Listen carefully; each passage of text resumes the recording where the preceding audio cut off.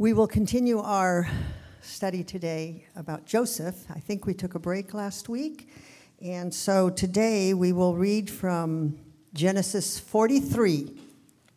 Genesis 43, all of the verses. Now the famine was severe in the land, and when they had eaten the grain that they had brought from Egypt, their father said to them, "Go again, buy us a little food." But Judah said to him, "The man solemnly warned us, saying, 'You shall not see my face unless your brother is with you.' If you will send our brother with us, we will go down and buy food. But if you will not send him, we will not go down. For the man said to us, 'You shall not see my face unless your brother is with you.'" Israel said, "Why did you treat me so badly as to tell the man that you had another brother?" They replied, "The man questioned us carefully about ourselves and our kindred, saying, 'Is your father still alive? Do you have another brother?' What we told him was in answer to these questions. Could we in any way know that he would say, 'Bring your brother down'?" And Judah said to Israel his father, "Send the boy with me, and we will arise and go, that we may live and not die, both we and you, and also our little ones. And I will be a pledge of his safety. From my hand you shall require him. If I do not bring him back to you and set him before you, then let me bear the blame forever. If we had not delayed, we would now have returned twice." Then their father Israel said to them, "If it must be so, then do this. Take some of the choice fruits of the land in your bags and carry a present down to the man, a little balm and a little honey, gum, myrrh, pistachio nuts, and almonds. Take double the money with you. Carry back with you the money that was returned in the mouth of your sacks. Perhaps that was an oversight. Take also your brother and arise, go again to the man. May God Almighty grant you mercy before the man, and may he send back your other brother and Benjamin. And as for me, if I am bereaved of my children, I am bereaved." So the men took this present, and they took double the money with them, and Benjamin. They arose and went down to Egypt and stood before Joseph. When Joseph saw Benjamin with them, he said to the steward of his house, "Bring the men into the house, and slaughter an animal, and make ready, for the men are to dine with me at noon." The man did as Joseph told him, and brought the men to Joseph's house. And the men were afraid, because they were brought to Joseph's house, and they said, "It is because of the money which was replaced in our sacks the first time that we are brought in, so that he may assault us and fall upon us to make us servants and to seize our donkeys."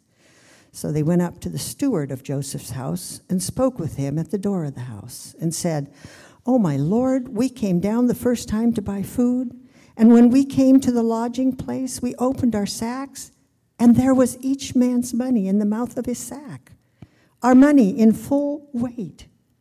So we have brought it again with us, and we have brought other money down with us to buy food. We do not know who put our money in our sacks." He replied, "Peace to you. Do not be afraid. Your God and the God of your father has put treasure in your sacks for you. I received your money." And then he brought Simeon out to them. And when the man had brought the men into Joseph's house and given them water, and they had washed their feet, and when he had given their donkeys fodder, they prepared the present for Joseph's coming. They prepared the present for Joseph's coming at noon, for they heard that they should eat bread there. When Joseph came home, they brought into the house to him the present that they had with them, and they bowed down to him to the ground. And he inquired of their welfare and said, "Is your father well, the old man of whom you spoke? Is he still alive?" They said, "Your servant, our father, is well. He is still alive." And they bowed their heads and prostrated themselves. And he lifted up his eyes and saw his brother Benjamin, his mother's son, and said, "Is this your youngest brother of whom you spoke to me? God be gracious to you, my son." Then Joseph hurried out, for his compassion grew warm for his brother, and he sought a place to weep. And he entered his chamber, and he wept there. Then he washed his face and came out. And controlling himself, he said, "Serve the food." They served him by himself, and them by themselves, and the Egyptians who ate with him by themselves, because the Egyptians could not eat with Hebrews, for that is an abomination to the Egyptians. And they sat before him, the firstborn according to his birthright, and the youngest according to his youth. And the men looked at one another in amazement. And then portions were taken to them from Joseph's table. But Benjamin's portion was 5 times as much as any of theirs. And they drank and were merry with him. This is the word of the Lord. Thanks, Alice. Quite a story as we jump back in to chapters 42 to 45. And to understand chapters 42 to 45 of Genesis, you have to understand Joseph's actions and God's actions. Let me say a blessing for us. Lord Jesus, come upon us. Open your word to us. Speak to us now. Amen. So, Joseph's actions and God's actions. Let's recap a little bit. Remember, he was sold into slavery by his brothers for being an arrogant punk. Do you remember? By broadcasting that God had given him these dreams that the family would all bow down to him. And really, they were envious of him. It was envy they had. Envy was their problem. Joseph's father had a special love and riches, and he was singled out by God, too, for these dreams. Well, after being sold, remember, he spent many years in prison and then rose to the height of power as second in command in Egypt with wisdom and stature, now providing food for the whole world during an intense famine. And as his brothers approach Egypt, now for food in these 2 encounters, Joseph's actions, remember we described them as a mix of frost and sun, a mix of icy cold testing and sunny grace and mercy, frost and sun. Some commentators look at Joseph's treatment of his brothers, and they don't actually quite understand it. They talk about him being cruel or power hungry and just using his power to oppress his brothers by not giving up his identity. Or they ask, why doesn't he just reveal his identity and forgive immediately, or or on the other hand, just go ahead and get even and throw them into prison? Why toy with them? Why mess with them?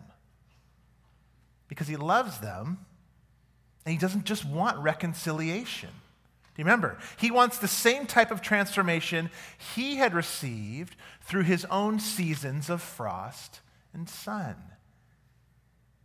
Do you remember this quote? We're using just part of it here. It was a longer quote, but this was where a lot of the idea came from. A man, Derek Kidner, a commentator, said, "Just how well judged was his policy," that means frost and sun alternating, "can be seen in the growth of the quite new attitudes in his brothers, as the alternating sun and frost broke them open to God, like a cracked egg on the side of a bowl." So that's how we're to understand Joseph's actions, as he gives his brothers much more sun now in this second encounter today. But how about God's actions? We've been talking through this series about God's sovereignty and providence as we've defined them. God's sovereignty being the rule and reign of God over all things, everything. And his providence being the hidden work, behind the scenes, behind the curtain, off stage but still on stage, God's hidden work in the world, in history, and in our lives, in your life, everything. God's providence is the fact that he's working in these hidden ways in everything in your life, all things that happen. And today we're going to see a very clear example of his providence in the brothers' lives through this steward of Joseph's house, this man, in this second encounter between Joseph and his brothers, these shutters or curtains of mercy open up, and sunny mercy begins to shine and open up on this family. From Jacob's prayer of mercy for his boys, to the stewards of Joseph's house proclamation of peace, to Joseph's home shared feast. Those are the three things we're going to kind of look at. But here was Joseph's question in his mind. When he showed mercy, would the brothers reciprocate? Would they respond in like kind? Let's find out as we look at the three realities in this story that I just mentioned. Here's our first reality, Jacob's prayer. Jacob's prayer shows that the greatest reality for the family was God and his mercy. God and his mercy. Mercy is really the theme of this entire chapter, this concept and idea of mercy. It's covered, in fact, with a floodlight of mercy, this chapter is. But how would we describe biblical mercy? How would you describe mercy before we move into the story as used in Jacob's prayer for the family? Listen to verse 14 again. May God Almighty grant you mercy before the man, and may he send back your other brother, and Benjamin. And as for me, if I'm bereaved of my children, I'm bereaved. He prays for mercy. So what is it? A great verse that summarizes mercy, Isaiah 63:7. Take a look at it and maybe jot the reference down for later or for growth groups. I will recount, Isaiah writes, the steadfast love of the Lord, the praises of the Lord, according to all that the Lord has granted us, and the great goodness to the house of Israel, that he's granted them according to his compassion. That's a word. According to the abundance of his steadfast love. God's mercy is his compassion, the compassion of the Lord in covenant love. When he's covenanted with his people, he's committed to his people to do them good and to see their suffering and enter into it. That's mercy. It's compassion. They're synonymous in some ways. Mercy is what he has for his people. It is his disposition towards his covenant people or towards you as a child of God, giving them not what they deserve, which would be justice for our sin, but something better, especially in Jesus. That's mercy. Mercy for us. Jesus, he gets what we deserve. We receive what? Say it with me. Mercy. You get mercy. That's our reality as children of God if we live in light of it. Well, so far, though, in this story, in Jacob, this patriarch, so far in this current section as we think about Jacob, his controlling reality has not actually really been God and his mercy. And we've seen it in his actions and words. It's been more his own desires and will and his own fears. Chapter 42, he said, all of this has been done to me. My children are gone. It's all been done to me. And then in our chapter, he says, no way. You won't take Benjamin. Even if this man wants to see him, even if our food counts on it, you won't take my son. It's self-oriented, and understandably upset. But then in our chapter today, he also says this, why did you treat me so badly? Most of his words in these chapters they're self-referential. His controlling reality, I think, revealing to us his controlling reality, his greatest reality was his own problems and how he was being affected by them, not God and his mercy. And so far, it hasn't served him well, has it? He was certain Joseph was dead. He was certain Benjamin would be dead too. And he was just absolutely certain that everything was going to blow up in his face, and he dug his heels in fear. Fear was in the way of his faith. Can you relate? I can. I can relate. Fear was in the way of his faith. Well, why would that be if Yahweh was his covenant God? God had bound himself to this family through Abraham, locked himself into this family. And if that's the case, anything is possible for Jacob and these boys. And for you too. And for me too. And for all of us. How often we do this, though. How often I do this. My controlling reality, the only thing I can see, the thing in front of me, is my circumstances, my feelings, my predictions about how things are going to turn out. Do you do that? And then that becomes the running dialogue in our mind. Whether it's a struggle with a health problem, or financial predicaments, or relational loss. And we tell ourselves, this is the way it's always going to be. And that becomes our controlling reality. It's going to blow up in my face. Of course you can't have Benjamin. No way. Everything is against me, Jacob says. In many ways, Jacob's responding to a godless reality.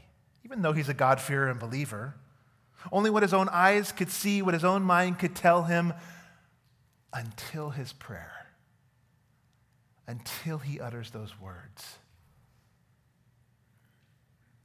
But it took, didn't it, the frost for him too, the frost of the famine to push him into action, maybe imagining his family starving to death, and then the sunshine of Judah's kind pledge. Did you hear Judah's kind words? As Alice read.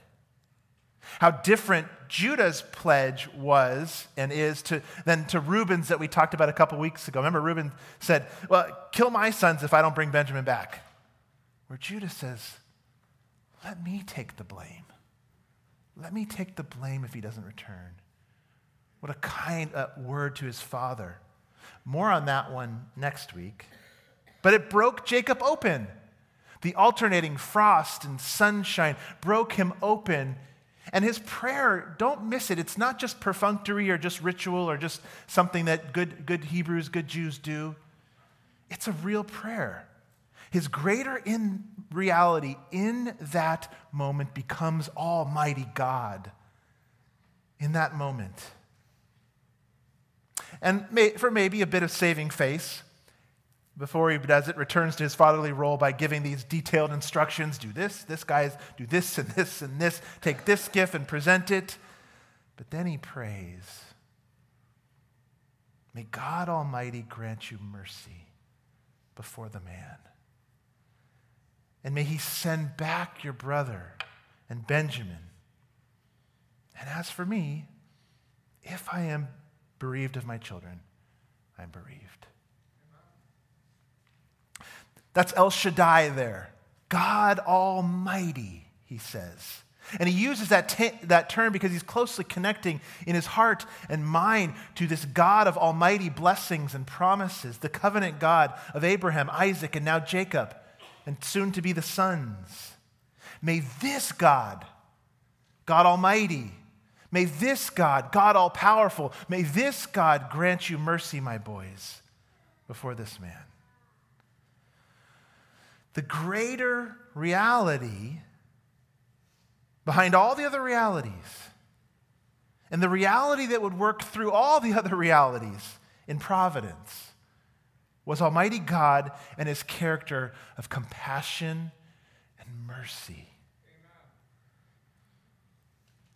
And Jacob here even reconciles himself to the will of God. If I lose my children, then I do.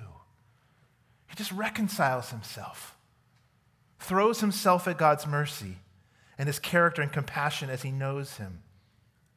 And that is what you and I need to do. That is what I need. That is what you need.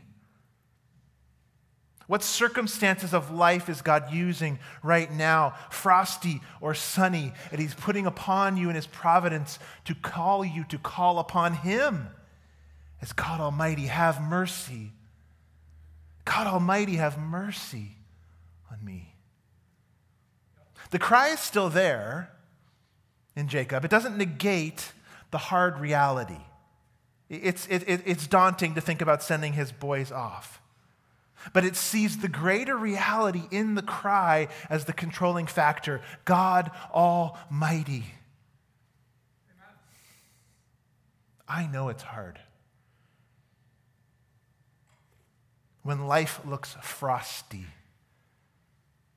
or stormy and downright nasty, kind of like this spring, huh? The ongoing winter that's kind of kept. I know it's hard. On the surface, you feel like you cannot see God at work. You don't know where he's at. But Jesus said these words. Have you believed because you've seen me, to his disciples? Blessed are those who've not seen and yet believed. That's you. That's me. That's us. We're blessed because we haven't seen and yet we still believe. And if you're still not sure that he's merciful, look at Jesus. Look at his cross. That's mercy. He saw our need. He saw our suffering. He saw our broken world. He saw into your future and humanity's need, and he entered into it. What could be more merciful? God the Father didn't hold back his Benjamin, did he? Didn't keep him back. One of the 12. No, he sent his only son. He didn't hold him back. He sent him off to that far land, earth, for you. And if he was willing to make you a son or a daughter by giving Jesus your justice and giving you mercy in that big cosmic way, will he not also work through the day-to-day stuff? I have to believe that. I have to hold on to that. You've got to hold on to that. Because life is confusing. Life throws you curveballs. You don't know what's around another corner. You don't know what's coming this afternoon. And yet he does. And he's a God of mercy. And it became Jacob's greater reality. And will he not have mercy as we think about those trials too? If they make you more like Jesus, there's good in them. If they break you open to his grace and mercy, there's good in them. I pray that God would be our greatest reality, and that would make us faithful and bold and courageous as we trust his mercy in the hard stuff of life, because that's what Jacob's beginning to do. It's our first reality in this story. The boys head out for Egypt as Jacob's prayer shows that greater reality that's coming to the forefront for the family, God and his mercy. And so they head out to Egypt. So let's take a look at our second reality today. Mercy begins to flow to the brothers now too. In an answer to prayer, you could say, through God's providence with a concrete reality of peace and security.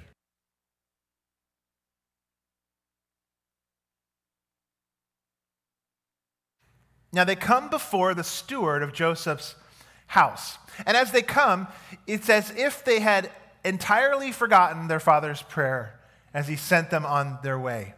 The prayer to God Almighty El Shaddai. And to be fair, I think that would probably be our temptation, each of us, to be afraid in that moment, going before the all-powerful of Egypt.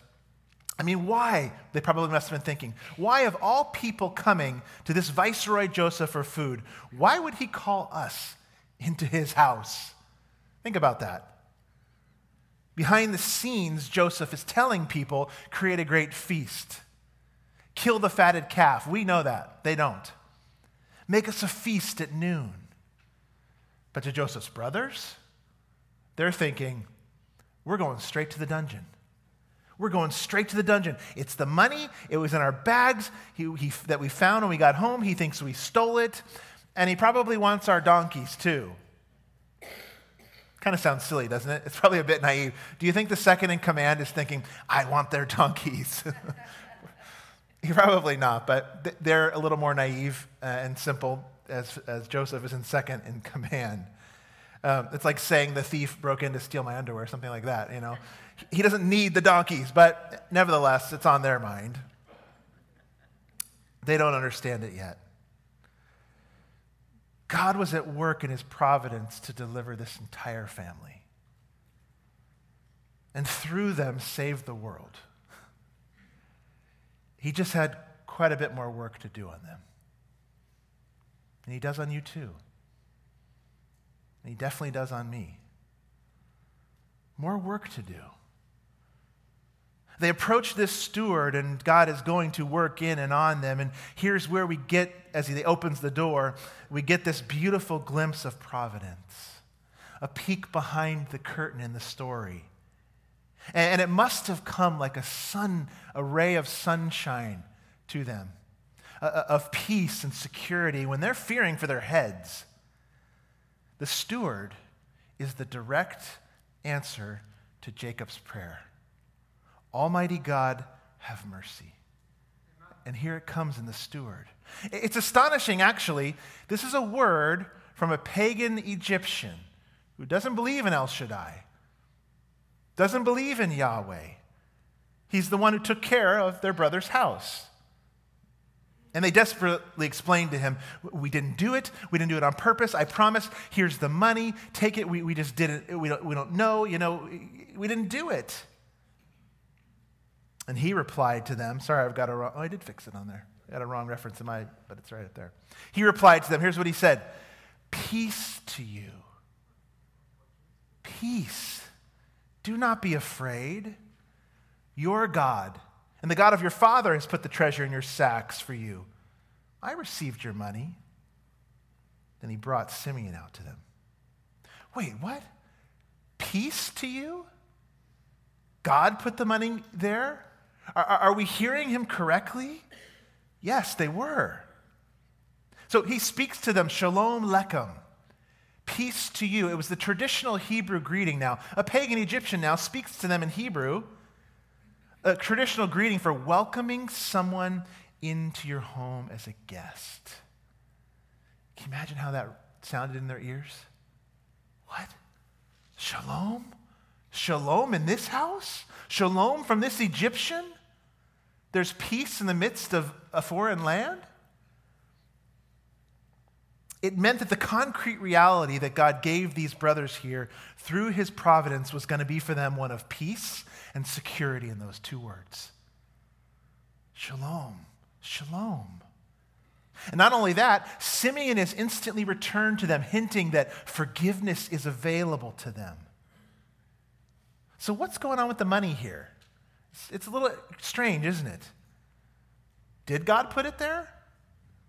Was it like miraculously floated in there as they were traveling back? Did God put it there? Well, yes and no, I would say. He says to them, your God put your money in there. I got your money. It's providence. The steward knows, and we know, and Joseph's brothers are probably figuring out that the steward put the money back in there. The steward put it there. And yet, at the same time, he says, God put it there. It's remarkable. A pagan Egyptian is giving these Hebrew boys a lesson on providence.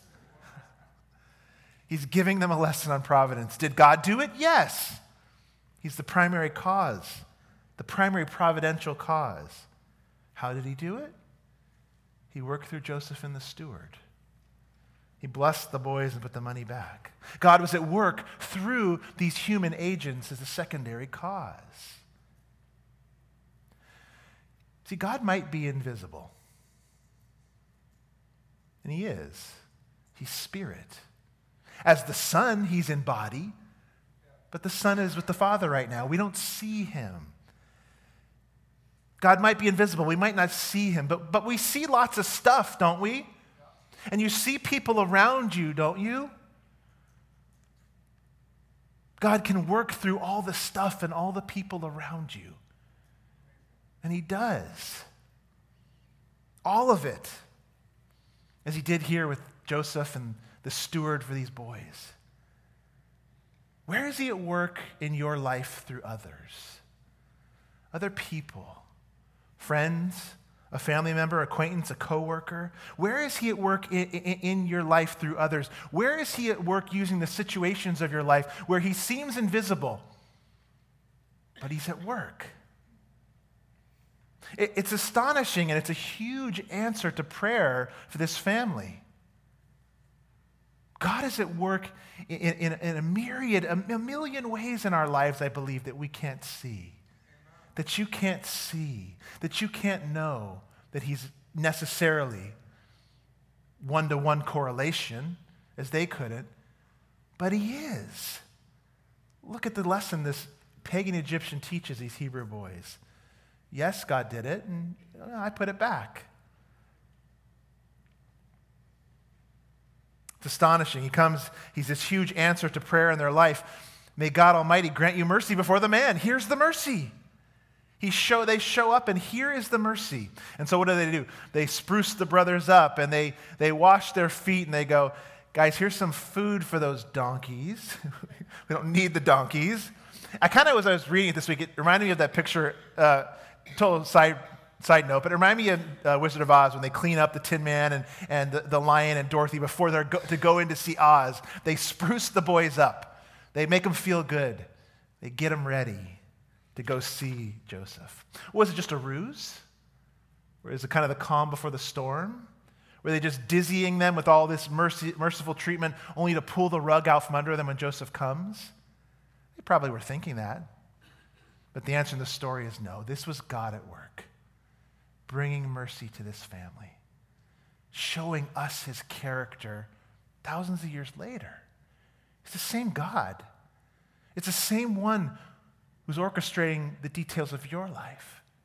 He brings mercy as God Almighty. Even as Joseph's still testing, let's look at the third reality. Even as Joseph is still testing his brother for signs of envy, the feast that they're preparing is the reality of welcoming his brothers home.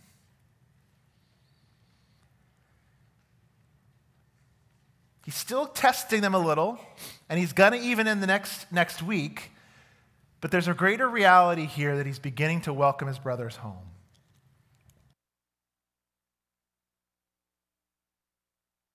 So Joseph, again, alternates for them sun and frost. Sun and frost. He had to be sure, are they really changing?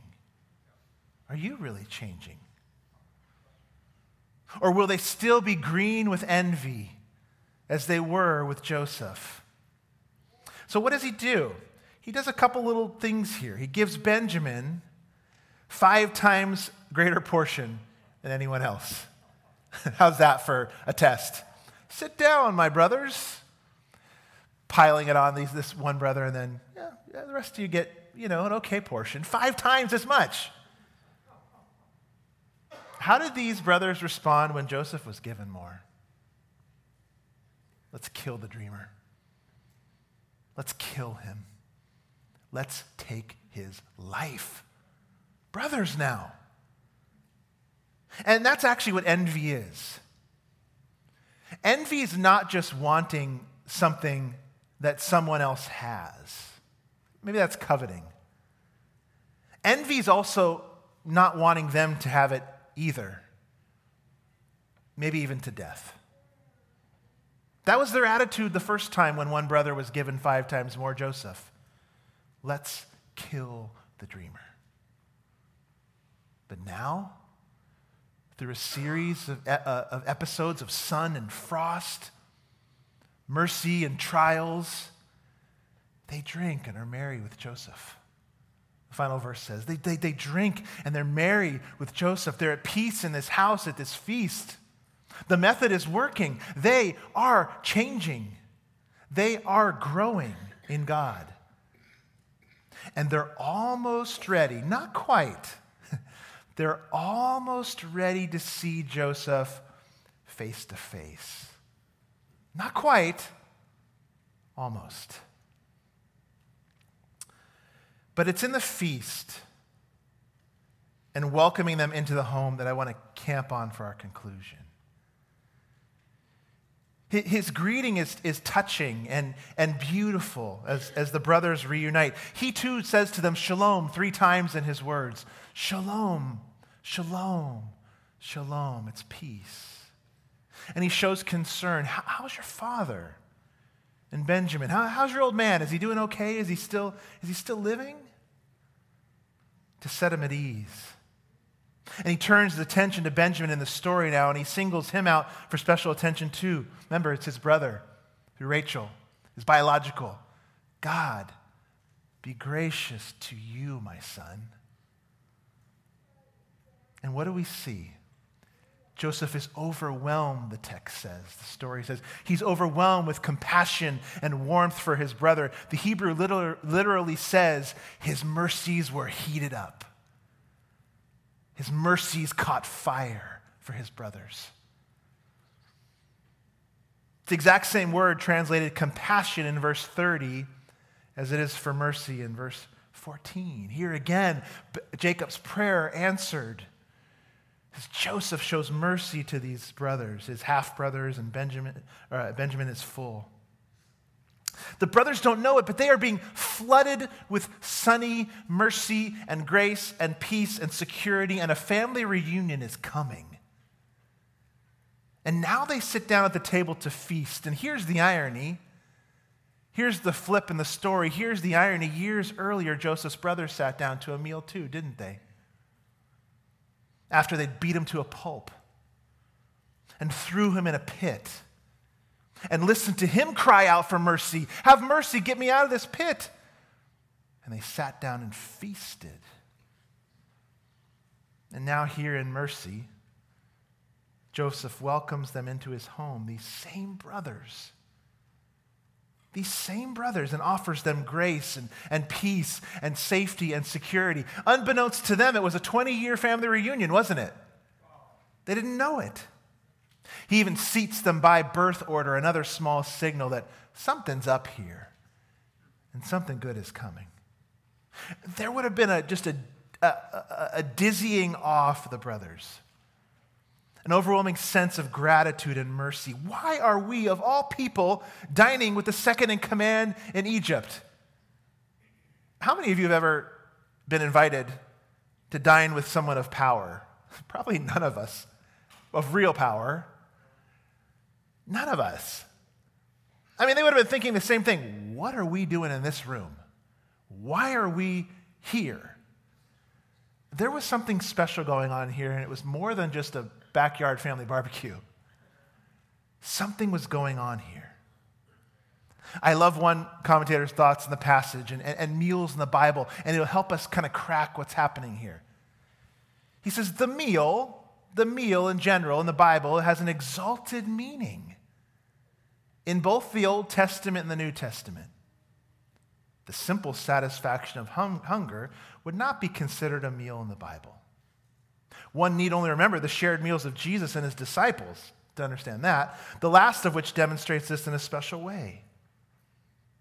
The meal is not just an expression of a community, or think family there, but engenders it. It cultivates this community, this commonality. The acceptance of a guest into the fellowship of a meal is therefore simultaneously granting a participation in one's own existence. This was special. This wasn't just burgers on the grill. Unbeknownst to the brothers, Jacob was welcoming them back in to his very own existence, to his heart, back to who he was and is. And in this moment, they were totally unaware of themselves and their self-absorption and all their problems and fears. They ate and drank and were merry, verse 34 says, as Joseph welcomed them back into his existence. He was granting them full pardon and forgiveness. They just didn't know it yet. And he was so overwhelmed and heated up with mercy that he was ready to feast even if they didn't know it yet. Do you know, in the same mercy, heated up warmth of mercy, Jesus is preparing a feast for us. he is preparing a feast for you with that same heated up mercy. Isaiah hinted at it.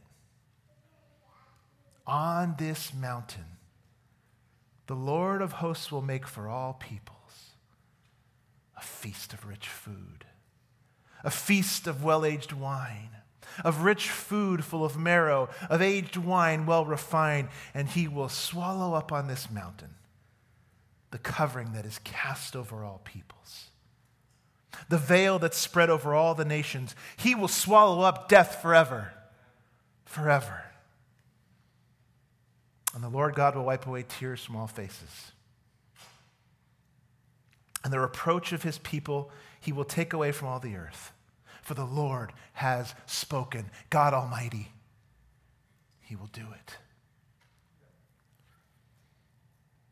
What was for Joseph's brothers a party of mercy, forgiveness, and a great food was just a foretaste of what our future feast will be, of what is coming for those who have placed their faith in Christ Jesus. It's called the wedding supper of the Lamb. When Jesus is reunited with his bride, but you know what? It'll go on forever and ever and ever into eternity. Do you want to know what is coming for us at our family reunion? First of all, Frost and Son will have fully completed and done their job in your life. We will arrive as the spotless bride, sanctified, holy, complete.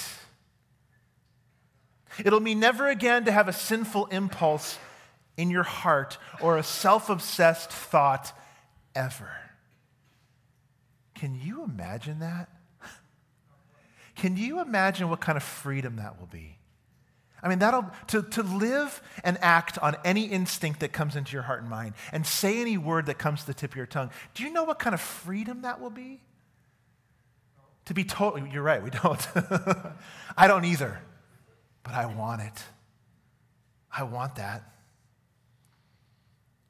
Pure, holy freedom. And won't you be in a feasting mindset when you realize all suffering, physical ailments, pain, and death have been swallowed up? Swallowed up.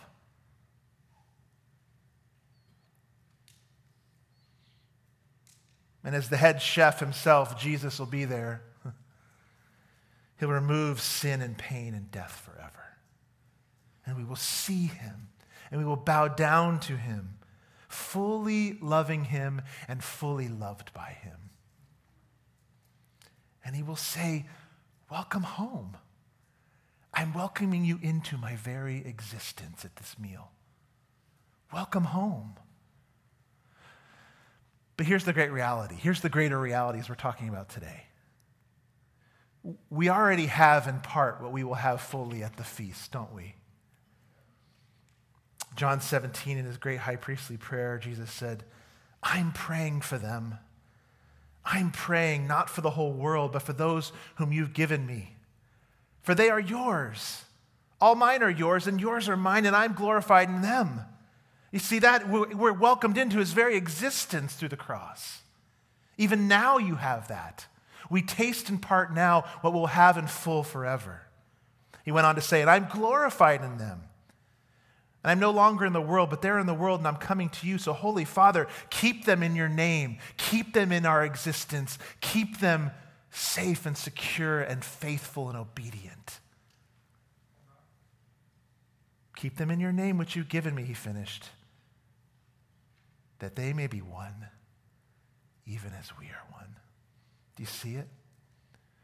We have, in part now, what we'll celebrate in full at the feast. And that glory Jesus talks about receives from us, it'll be complete at the feast. It'll be complete because we'll all be home and we'll be there. It'll be like nothing you've ever experienced on earth.